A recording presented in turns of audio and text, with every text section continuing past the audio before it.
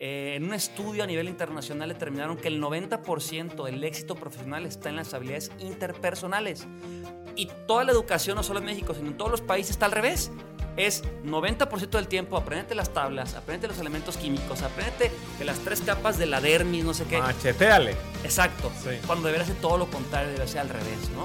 Okay. Y contando tu pregunta, ¿cuáles son las 3 habilidades que en la escuela no te enseñan? Bienvenidos a un nuevo episodio a su podcast Sinergéticos, el podcast de todos. Un espacio donde invito expertos, agentes de cambio y grandes personas con extraordinarias historias que te ayudarán a acelerar tu crecimiento en tu negocio sin descuidar tu persona, fondo antes que forma, haciendo sinergia con él, contigo y conmigo. Mi objetivo es inspirarte, motivarte, acelerarte y hacer sinergia para que juntos alcancemos todos nuestros objetivos. Si estás listo, comenzamos. Sinergéticos, bienvenidos a un nuevo episodio. Estamos hoy con un invitado que la verdad estoy contento porque el tema del cual hoy vamos a hablar es un tema que a mí me apasiona mucho, pero que no soy especialista. Pero me llama la atención, sobre todo cuando habla de datos y todo, que primero lo vamos a presentar y luego entramos en materia, ¿no? Que ya ves que ahorita, amigo, todo el mundo quiere las pepitas de oro, rápido, sencillo, ¿no? ¿Quién es José María Playán? Claro, gracias, máster sinergético, ¿no? Muy contento de estar el día de hoy con todos ustedes. Me gusta la trayectoria en cómo has llevado tu marca personal y te felicito de corazón. Gracias, amigo. Y creo que eres un buen ejemplo de cómo la disciplina, al final de cuentas, vence al talento. Y tú tienes las dos. Entonces tienes todo para darle para adelante. Entonces, de entrada, felicitarte. La disciplina, fíjate que hay una frase de Yokoi Kenji que él dice, ¿cómo? La disciplina tarde o temprano vencerá la inteligencia. Exacto. La disciplina vence al talento. Exactamente. Yo lo llamo tu repetición, es tu reputación. ¿Okay? Totalmente. Entonces, agradecido porque me invites. ¿Quién es José María? Soy un ciudadano mexicano. Tengo 32 años. Soy un apasionado de lo que es el liderazgo. Sí. Soy apasionado de liderazgo y soy apasionado de ser auténtico, de realmente no aparentar, sino de realmente vivir todos los días haciendo lo que te apasiona, porque pues la vida solo hay una, ¿no? Entonces hay que aprovecharla, ¿no? Totalmente. Oye, y fíjate que particularmente, como bien sabes, yo hablo mucho en el tema de redes sociales y este espacio es para hacer sinergia, para apoyar en tema de negocios, en tema de emprendimiento, en tema de crecimiento personal. Y hay un tema que particularmente tú dominas muy bien y cuando platico en Guadalajara sale tu nombre, sale Oxigenia. Yo también te quiero felicitar porque en Guadalajara los quillos son especiales, ¿eh? O sea, no les gusta hablar muy bien de la gente, o sea, pero cuando te aceptan bien, ¿no? Es una Claro. sociedad que cuesta trabajo, yo no soy de aquí. Y particularmente, centrándote en lo que tú haces, en cómo impactas en el clima laboral, en cómo tu empresa le apuesta al lado humano, en cómo hacen esas dinámicas de integración. Me gustaría que nos platicaras un poco de qué hace Oxigenia. Claro. ¿Sí? Pero ¿de dónde nace la idea? ¿Dónde está la necesidad de integrar? Porque además, yo, por ejemplo, estos días estuve en una integración la semana pasada y yo trabajo mucho en la parte de integración. A lo mejor no lo hago tan bien, pero hemos tenido unos saltos cuánticos increíbles en energía, en amistad, en perdón. Es muy grande, ¿no? Cuando la gente le apuesta al ser antes que al tener, le digo yo, pasa magia. Pero me gustaría, tú que eres especialista, tú que lo vives todos los días, claro, que lo das hacia empresas, ¿qué es Oxigenia y de dónde nace esta idea, amigo? Claro, bueno, pues primeramente, Oxigenia es una empresa que nace con el objetivo de ayudar a las organizaciones. Y voy a buscar traducir mi historia también a conceptos que le puedan ayudar a quien nos escucha, ¿no? Porque no se trata nada más de que escuchen qué hago, sino más bien con lo que me ha pasado, qué te puedo transmitir que te sirva, ¿no? Sí. Y ahorita que dices, oye, ¿cómo nació la idea, no? Muchas veces cuando estamos emprendiendo tenemos miedo o tenemos esa duda de queremos encontrar el siguiente Facebook, ¿no? Queremos ponerle la expectativa a nuestro emprendimiento tan arriba que nos autosaboteamos porque ponemos ese nivel de exigencia tan alto que nos da miedo y nos paraliza. ¿Cómo nace Oxigenia? Yo también, al igual que tú, he sido muy inquieto toda mi vida, muy inquieto, tampoco soy de aquí de Guadalajara. Yo nací en Ciudad de México, viví muchos años de mi vida en Colima y vengo a Guadalajara a estudiar la carrera. Y ahorita pues ya tengo... ¿Tú vivís en DF o en Colima? En las dos. En las dos. ¿De dónde eres? Nací en Ciudad de México. Ciudad de México. Y la familia de mi mamá es de Colima. Ok. Aquí platicándoles a las personas del podcast, nada del otro mundo o que pueda esconder, pero bueno, mi papá fallece cuando yo tengo 3 años y por esa razón nos vamos a vivir a Colima, ¿no? O sea, nosotros estábamos haciendo bien en Ciudad de México, nos vamos a Colima donde está mi mamá y la familia materna. Cuando cumplo 18 años es, pues, ¿qué vas a estudiar? Y ahí es donde Guadalajara, desde luego, sonaba, ¿no? Era en mi plan de vida. Y ahorita estoy muy contento. ¿Qué estudiaste, amigo? Administración y Mercadotecnia. Súper bien. Administración y Mercadotecnia. Y ya después tomé un programa en el IPADE, que es el IDE, Introducción a la Dirección de Empresas. Súper bien. ¿No? Entonces, ¿qué es lo que hacemos en Oxigenia? Ayudamos a las organizaciones en 2 cosas. Que aumenten su productividad a través del desarrollo de soft skills, habilidades blandas, todo lo que no te enseñaron en la escuela, manejo de estrés, inteligencia emocional, zona de confort, administración del tiempo, resiliencia, todo tipo de habilidades, y lo hacemos mediante programas anuales, semestrales o trimestrales, ¿no? Y ayudamos a las empresas a aumentar su productividad.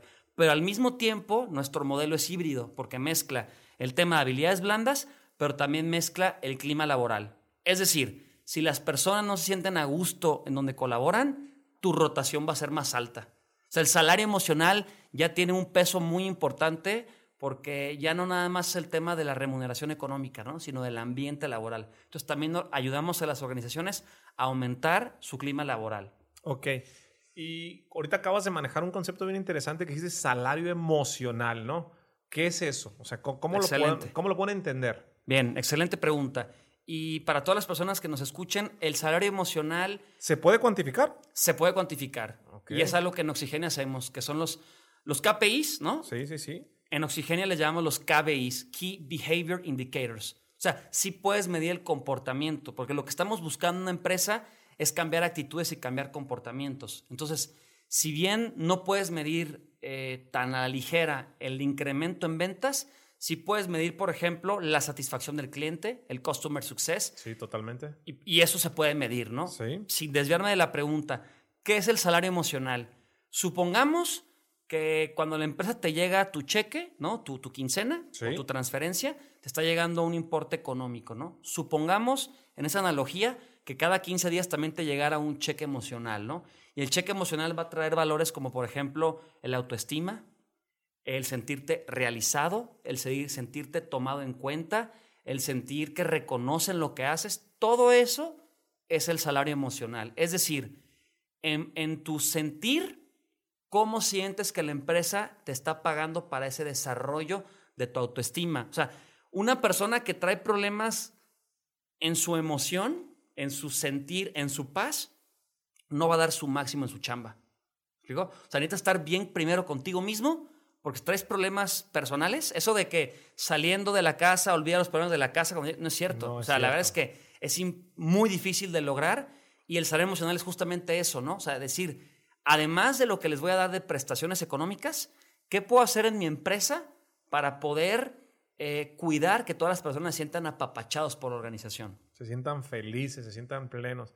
Exactamente. Precisamente por eso yo quería platicar contigo, porque fíjate que yo digo que fondo y forma no se puede separar. Por ejemplo, en el mundo de los negocios, a mí me gusta mucho, soy un apasionado de los negocios, amigo, y yo le llamo sinergético. Sinergético es fondo antes que forma. Como es adentro, es afuera. Tú no puedes estar bien en tu negocio si no estás bien en tu casa. ¿Sí? Claro. Hay que trabajar en equipo, y me gusta hablarlo mucho desde la sinergia. Pero me gustaría preguntarte, ahorita estabas hablando de habilidades blandas. He escuchado muchísimo. De hecho, las redes están plagados, ¿no? Habilidades blandas y qué son. Y hay mucha polémica. ¿Cuáles crees tú que son las principales 3 habilidades blandas que has visto en este andar que no se desarrollan en la escuela y que hacen falta en los negocios y que ustedes se enfocan en estas 3? Claro. Y fíjate que el auge de las habilidades blandas, de las soft skills, viene porque hay muchos estudios que están determinando que el éxito profesional no está en el desarrollo técnico. De hecho, ya es un commodity, ya es por hecho que la persona es capaz, ¿no? Sí. O sea, lo importante ahorita es darnos cuenta que las habilidades interpersonales son los que hacen la diferencia en tu éxito profesional. De hecho, el Carnegie Institute, que es ahora sí que de los nietos de Dale Carnegie, ¿no? En un estudio a nivel internacional determinaron que el 90% del éxito profesional está en las habilidades interpersonales. Y toda la educación, no solo en México, sino en todos los países, está al revés. Es 90% del tiempo, apréndete las tablas, apréndete los elementos químicos, apréndete que las 3 capas de la dermis, no sé qué. Macheteale. Exacto. Sí. Cuando debería ser todo lo contrario, debe ser al revés, ¿no? Okay. Y contestando tu pregunta, ¿cuáles son las 3 habilidades que en la escuela no te enseñan? O bueno, sí te enseñan, pero de forma empírica. Y va a depender mucho si la persona se puso pilas o no, ¿me explico? Sí. Pero así como una materia que dijeras... que te lo enseñen, o sea, por supuesto. literal. Para mí, administración del tiempo es fundamental. Es una gran herramienta que te va a ayudar a aumentar productividad. Porque no se trata de estar ocupado por estar ocupado. Se trata de estar ocupado para lograr tus objetivos. Entonces, en ese sentido, muy importante la administración del tiempo. 2, inteligencia emocional. ¿Cuántos negocios no se caen por no manejar bien las emociones? Porque en una negociación te enchilas, te cala el ego o diferentes situaciones. El dominar nuestras emociones es un reto, no voy a decir que es fácil, pero lo interesante es que es un hábito. Y así, como en el libro Hábitos Atómicos se habla de que, oye, ¿quieres hacer ejercicio todos los días, esto y esto y esto? Igual sucede con el manejo de emociones. Y puedes tener tus mantras del día. Decir, por ejemplo, hoy voy a matar de tajo todos los pensamientos negativos. Mi mantra del día de hoy, o mi ideología, o como le quieras llamar, mi campaña del día de hoy interna, va a ser no enojarme. Por ejemplo, hay una regla que me encanta, la regla de los 5 minutos. Si esto que te está enojando, frustrando, en 5 años no va a importar, no gastes más de 5 minutos enojado por ella. Y es una gran regla porque a veces nos la vivimos todo el día enojados y hasta en la noche, ¿no? Amor, ¿cómo te fue? Y seguimos en espiral negativo, ¿no? Entonces decir, oye, está bien. Y si te fijas, la regla dice 5 minutos, o sea, como diciendo, 4 minutos con 59 segundos, se vale enojarse. Pero lo que no se vale es que después de ese momento sigas dándole vueltas y vueltas a la cabeza. Y ese tipo de cosas no te las enseñan en la escuela, ¿no? Entonces, primero, administración del tiempo.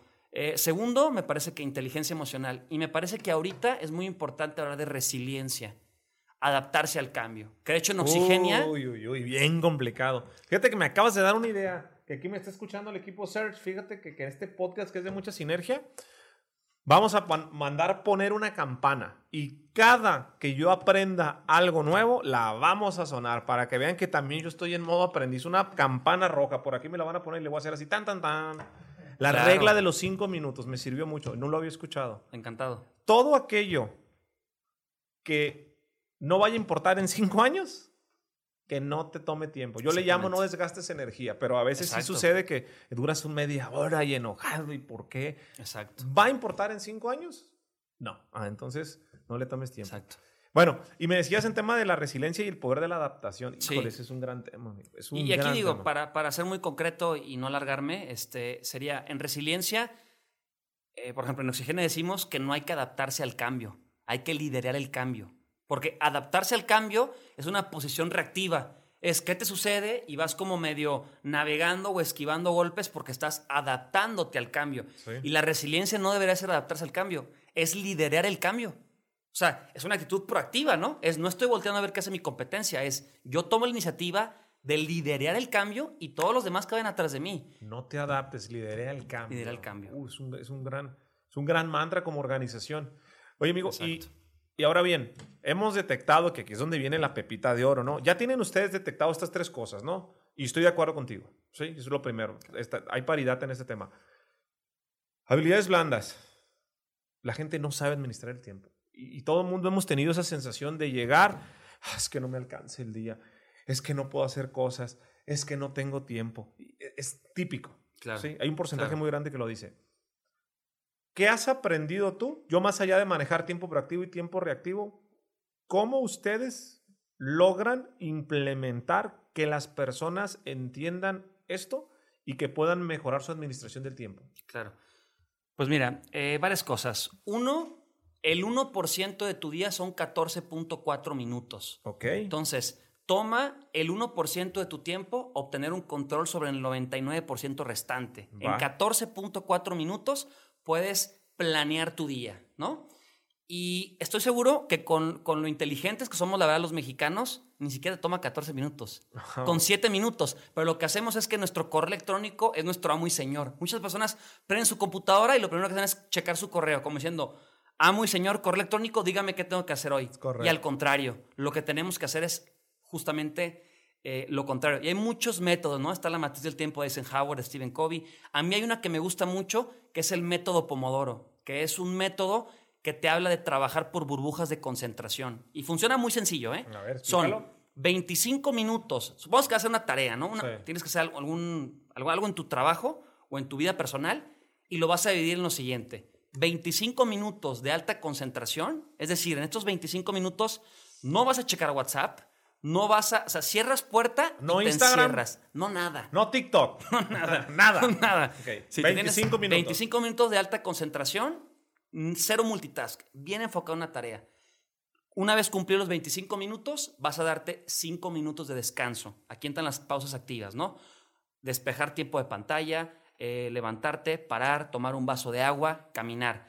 Después de 5 minutos, vuelves otra vez 25 minutos. Pasando 4 episodios de estos, cada episodio de media hora se le llama un pomodoro, ¿no? Por el autor, porque está haciendo una simulación de los relojes de cocina que parecen un tomate, Wow. por eso le llamó pomodoro, ¿no? Y digo el nombre correcto por si alguien quiere después buscar más bibliografía, ¿no? Para que vea cómo funciona. Una vez terminado 4 pomodoros, ahora los descansos son de 15 minutos. Y es una técnica muy poderosa. Por ejemplo, yo en mi caso personal tengo 2 semanas que desactivé mis notificaciones de WhatsApp.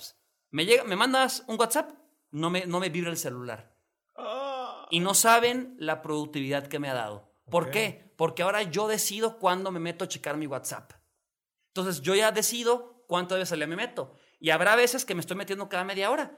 Pero de repente el no sentir que está vibrando o que te avienta la pantalla una lucecita, eso te desgasta. Totalmente. Y te consume energía, ¿no? Entonces, esas son algunas de las técnicas. Otra, por ejemplo, que me gusta mucho, que de hecho no es una técnica de medición del tiempo, es una técnica de negociación que se llama el GPT. Sí.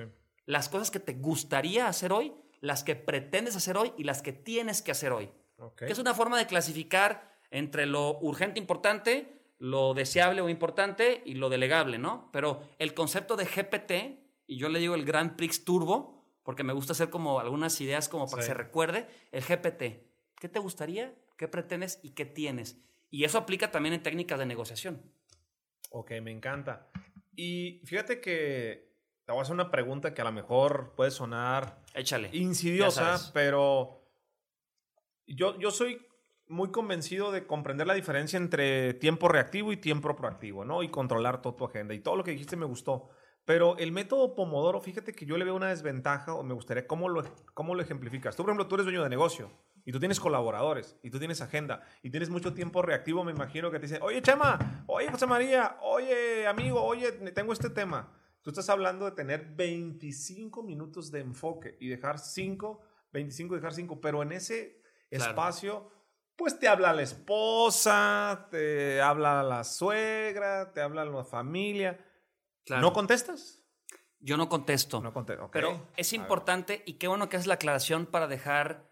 o sea, yo lo que quiero es traducirlo a la vida real. Sí. Porque luego nos dicen, es que está bien fácil. No. ¿Cómo se hace? ¿No? ¿Cómo se hace? En la vida práctica hay mucho ruido. Claro. ¿Sí? Yo no lo uso todo el día. Más bien lo uso cuando hay situaciones que requieren una completa atención. ¿Por qué? Excelente. Porque si no usas tu completa atención, algo que pudiste haber hecho en 25 minutos te estará 2 horas. Va. Entonces yo sí sugiero que lo uses. Otra cosa muy importante, y qué bueno que lo mencionas, porque en los podcasts como el tuyo vas a escuchar muchas ideas. Sí. ¿Qué te sugiero? Llévate 1 o 2 ideas, porque si no, por querer abarcar tanto, poco aprietas, ¿no? Entonces, y ojo también, de los consejos que demos, no todos son depende del giro. Totalmente. O sea, alguien que está, por ejemplo, en hotelería va a decir, ¿cuáles 25 minutos? Yo todo el tiempo tengo que estar en la magia del servicio. Reactivo y cambiando. No, es un arte. Exactamente. Ok, y luego mencionabas el tema de la inteligencia emocional. Claro. No nos enseñan inteligencia emocional y se me ha hablado mucho. ¿Qué es la inteligencia emocional para ti? ¿Y cómo la puedo mejorar? Porque ese es el gran reto, ¿no? Claro. La inteligencia para mí es entender que hay que vivir la emoción, porque las emociones no son buenas o no son malas. Hace una semana y media hemos, bendito Dios, cerrado muchos proyectos y he estado muy estresado, la verdad, ¿no? Entonces empecé a sentir síntomas pues, de estrés, como de ansiedad. Y lo digo abiertamente porque a veces... Porque tenías más trabajo, porque tenías más proyectos. Y porque en los podcasts a veces queremos vendernos como superpoderosos, perfectos, y no es cierto, nos suceden cosas, ¿no? Entonces bajé una aplicación que se llama Breathe, que suena así como fonéticamente como respirar, pero es con pura E. Breathe, pum, son meditaciones impresionantes que hay que parar para reparar, ¿no? ¿Y qué es lo que he hecho? He estado haciendo estas meditaciones y han sido realmente sorprendentes. Y el otro día escuchaba una analogía que me gustaba mucho de entender que las sensaciones no son malas. Por ejemplo, ¿no? El sentir estrés o ansiedad no es malo porque es tu cuerpo y tu mente que te está queriendo proteger de algo, ¿no? Imagínate que estuviéramos en la selva y viene un león y no tuvieras ese sentimiento del estrés que te protegiera y te dijera, corre, ¿no? Y tú bien tranquilo y ahí está el león al lado tuyo, ¿no? Entonces, te va a comer. Claro, es un instinto de supervivencia. Totalmente. Tenemos que aprender a entender que la inteligencia emocional es identificar tus emociones y saber cómo usarlas pues, de forma asertiva, en el tamaño adecuado, en el momento adecuado y de la forma correcta. Entonces, se vale estresarse, pero simplemente no dejes que el estrés pues consuma todo tu día, sino aprender a decir pararlo. Y para esto hay una gran técnica.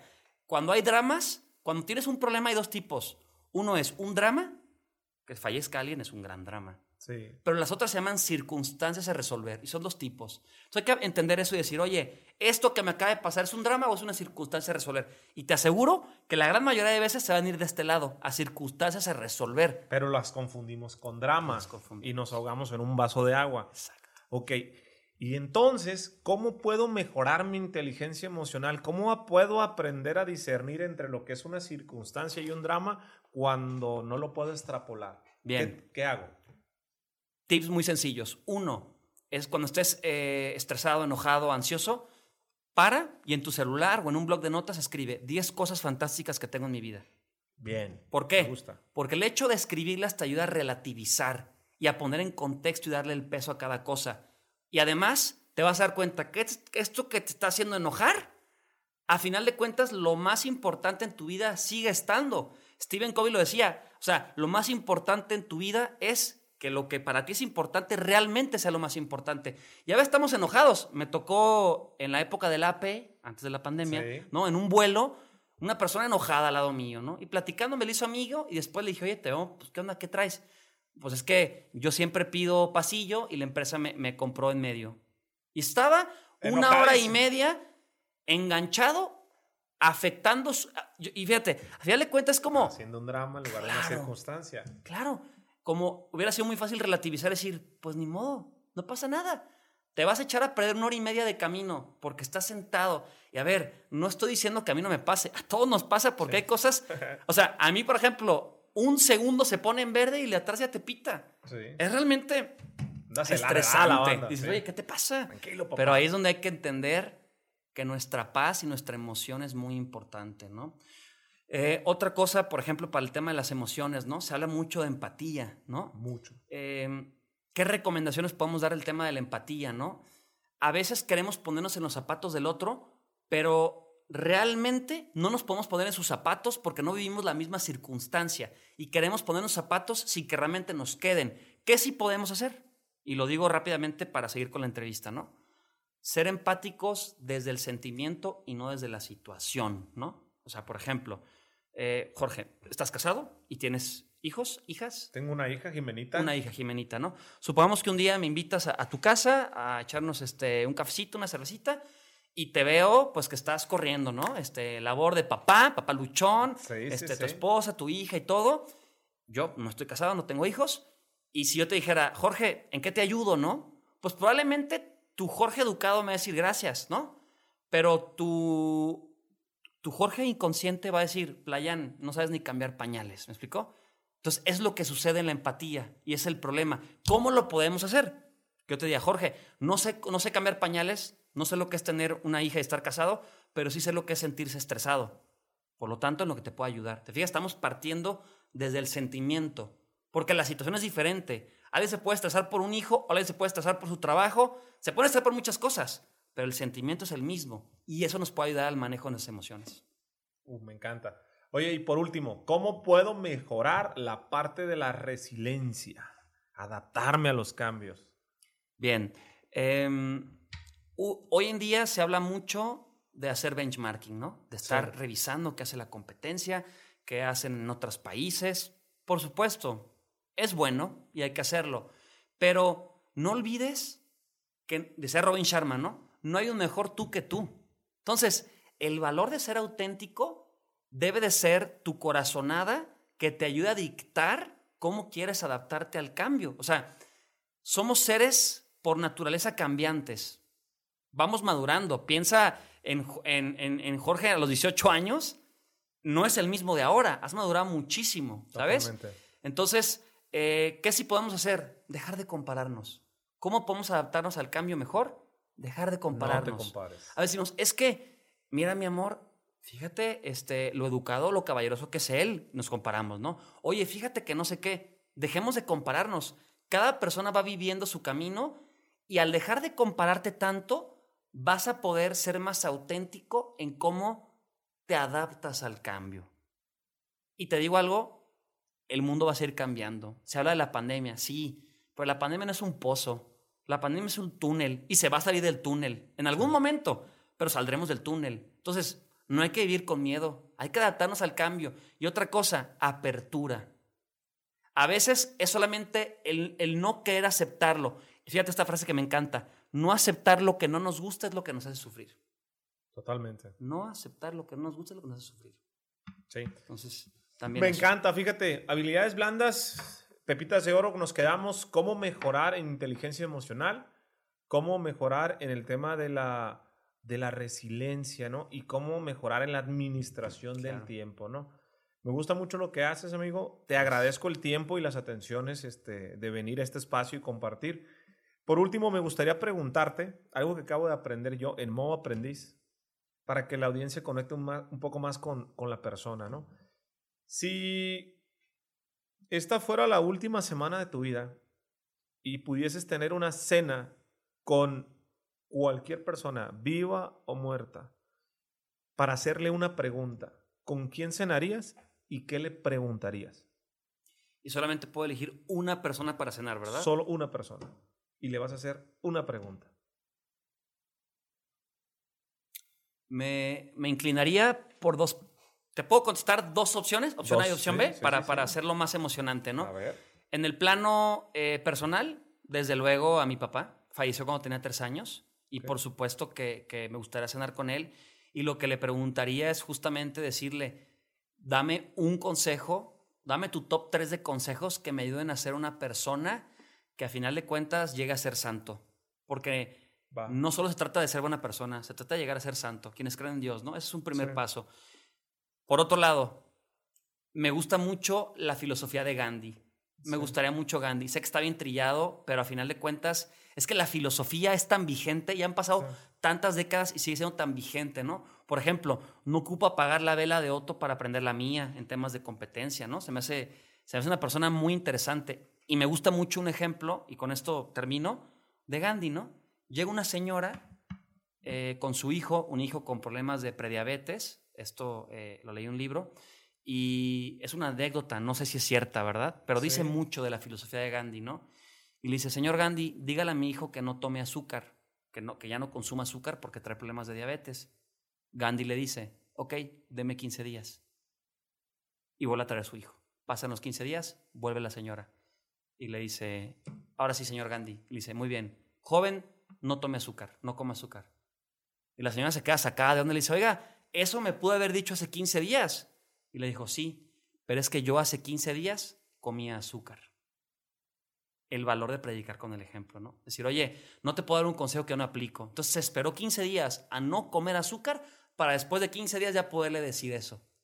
Es que necesitamos vivir en un país donde menos personas den su opinión y más prediquen con su ejemplo. Menos personas den su opinión y más prediquen con el ejemplo. Me encanta. Con eso vamos a cerrar. Amigo, ¿cómo quien quiere entender más de estos temas, sobre todo lo que tú haces en Oxigenia, que quieran profundizar, que tengan una duda, que busquen hacer sinergia contigo, ¿dónde te pueden encontrar? ¿A dónde te mandan un correo, tus redes sociales? ¿Cómo apareces, amigo? Claro, estamos como @OxigeniaMéxico en todas las redes sociales, @OxigeniaMéxico, y personalmente JM Playán, JM José María Playán en todas las redes sociales, Twitter, Facebook, Clubhouse, Instagram, en la que quieran. Ahí estamos para servirles. Súper bien. O sea, es un gusto para mí haber hecho sinergia contigo este día, amigo, y nos vemos en el siguiente episodio. Igualmente.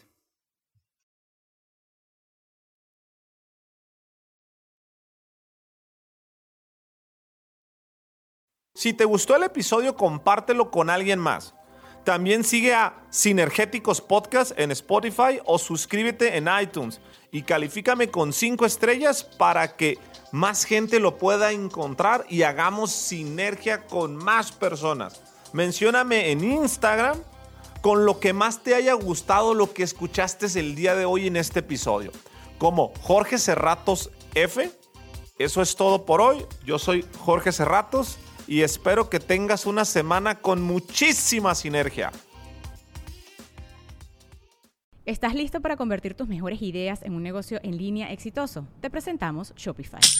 Tal vez no lo sabías, pero nuestro podcast More Than Mamis es un negocio y lo empezamos, por supuesto, para desahogarnos y hablar sobre la maternidad, no para convertirnos en expertas de ventas y del e-commerce. Así que sí, necesitábamos ayuda para vender nuestro merch y poner en marcha nuestra tienda. ¿Y cómo suena con Shopify?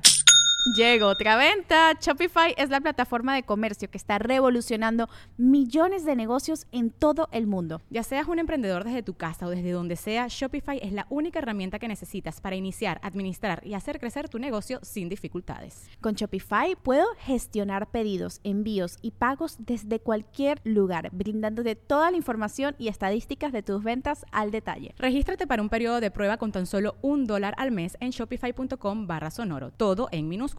Ve a shopify.com/sonoro para llevar tu negocio al siguiente nivel. Shopify.com/sonoro.